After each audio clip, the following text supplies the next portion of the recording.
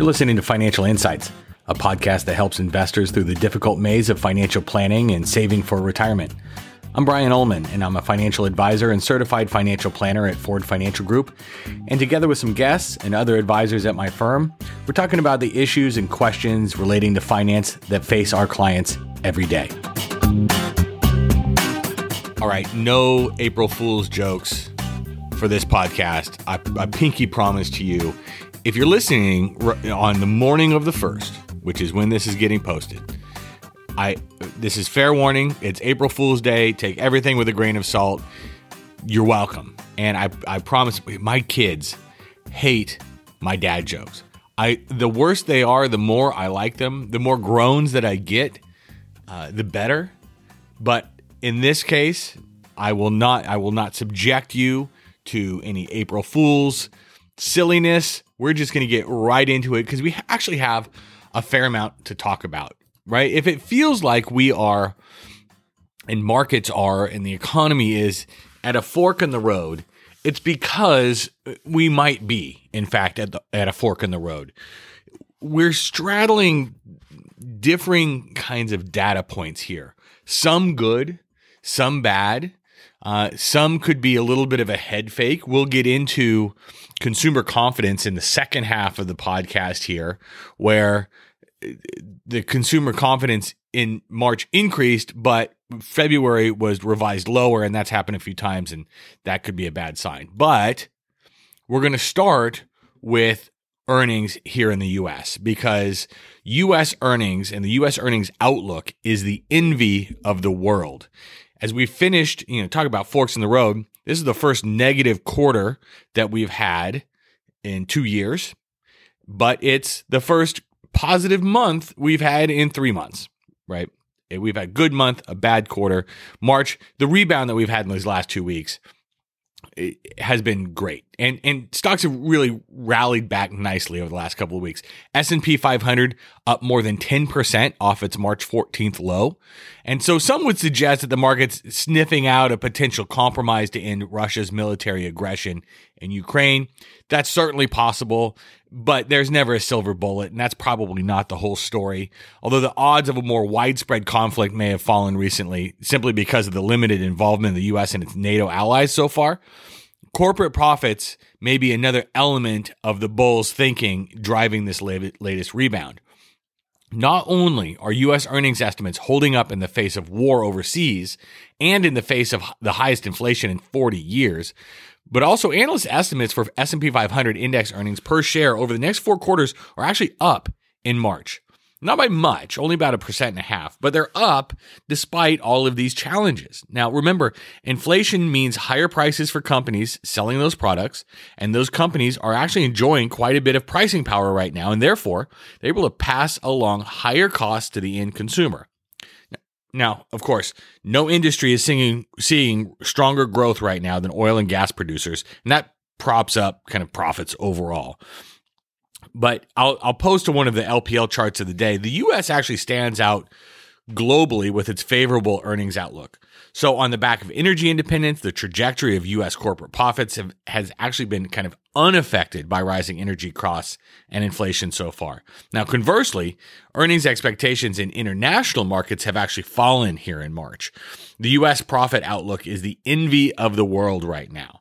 And it's a particularly good place to be as companies close the books on the first quarter today, as we record this on the 31st, and first quarter earnings season really starts to approach here in April. The reduction in earnings estimates for developed international markets this month have been marginal, just based on the Europe-heavy MSCI EAFE index. Although we see some potential downside risk given Western Europe's dependence on Russian oil and gas, which we've gone over here in the past. The picture looks much worse, actually, in emerging markets where regulatory crackdowns and ongoing COVID-19 lockdowns continue weighing on China's economic growth.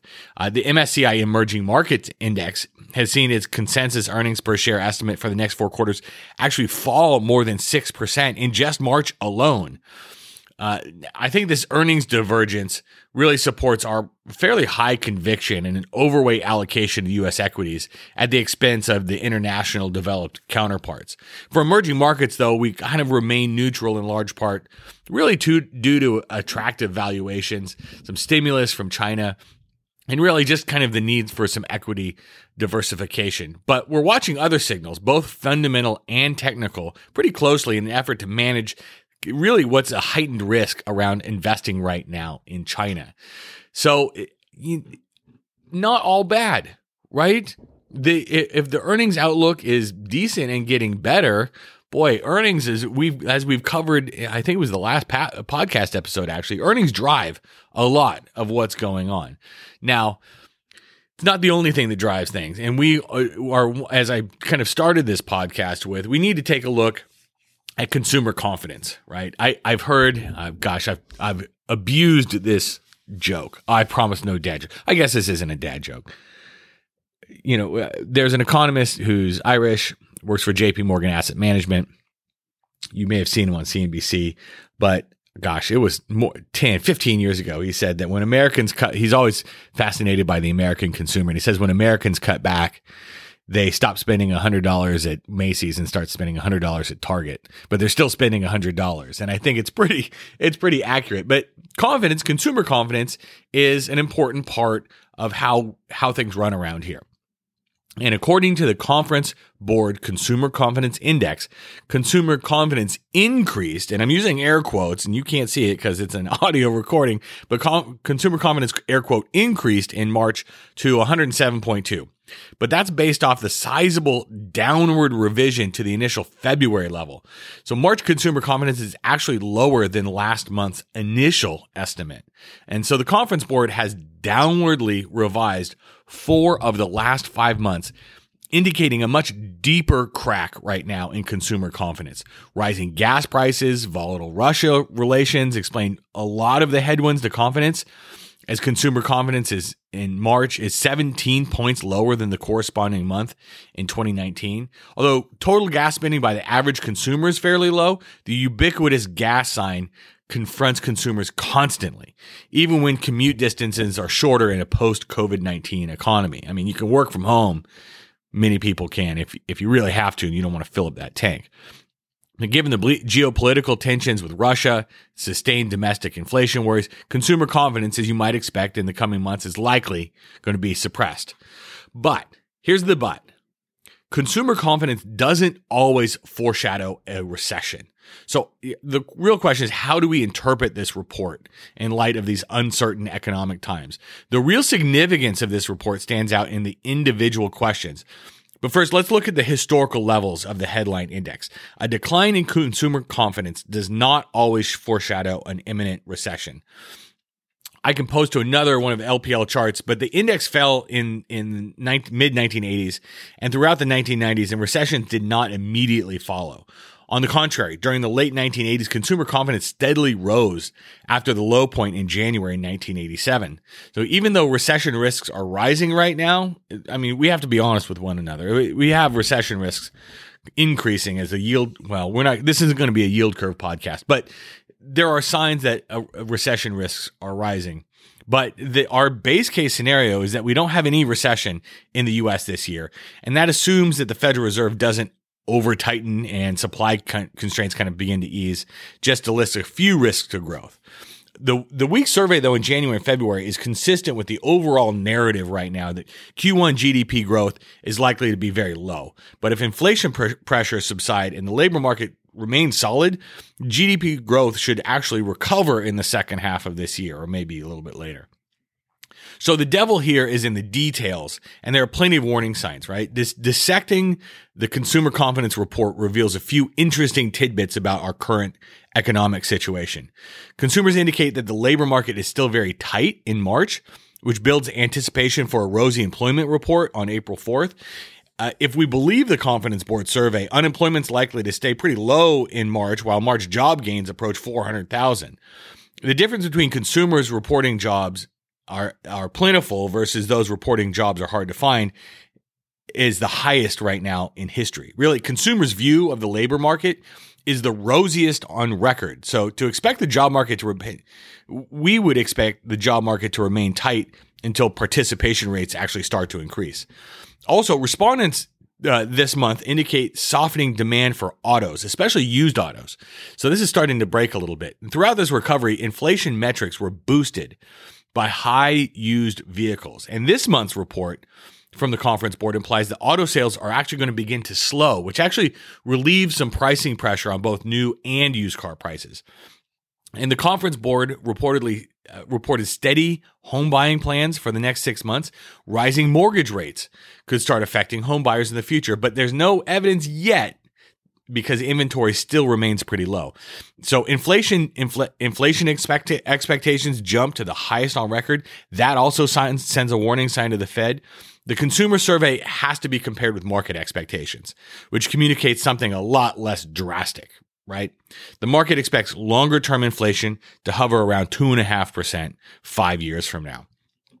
But the regional measures of this survey show a divided country here. The country experienced the pandemic-induced recession of 2020 and the subsequent recovery in way different ways. Some industries successfully shifted from commercial office to home office. Other industries shifted from open assembly lines to completely closed operations. But regions with a concentration of remote work flexibility could weather the storm better than regions that had a concentration of location-specific work like manufacturing and services. And as of March 2022, consumer confidence in the New England region, which includes Connecticut, Massachusetts, New Hampshire, Rhode Island, has improved really since March 2019. Yet states in the central region of the U.S. are far from returning to pre-COVID-19 confidence levels. The mountain region, which includes states relying on tourism, is faring easily the worst. So where do we land with all of this, right? What's the takeaway here? And I think the takeaway here is that consumers are feeling the headwinds from lingering supply constraints, rising rates, and persistent inflation. So in upcoming reports, these consumer confidence reports, we're really going to be closely monitoring the home buying plans, labor market participation, and the bi-monthly vacation plans. The underlying details of the report should actually give us a pretty good read on the consumer. But for now, the yellow light of caution is flashing. And this yellow caution light is one of a few others that are signaling that a storm may be off in the distance. Just because a storm is off in the distance does not mean that it's here. I'm sure we are going to cover a yield curve kind of subject here on the podcast because it's going to, if it stays inverted, it's going to become the next topic du jour that everybody is going to be wringing their hands over. And so we'll address it here. But suffice to say that things are good, but the outlook isn't as rosy maybe as we've become used to it being over these last couple of years as we've emerged from COVID. So we've gone a little bit longer today than we usually do. I'm going to leave it right there. I appreciate you listening. Have a great weekend. I look forward to talking to you in the next one. The advisors with Ford Financial Group are registered representatives with, and securities are offered through, LPL Financial, member FINRA, and SIPC.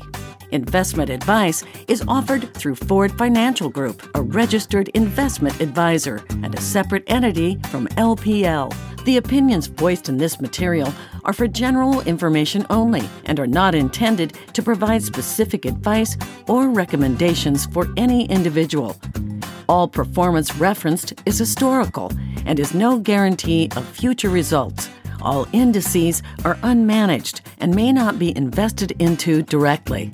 Stock investing involves risk, including loss of principal. No strategy assures success or protects against loss. The economic forecasts set forth in this podcast may not develop as predicted. Ford Financial Group and LPL Financial do not provide tax or legal advice or services. This information is not intended as a solicitation or an offer to buy or sell any security referred to herein.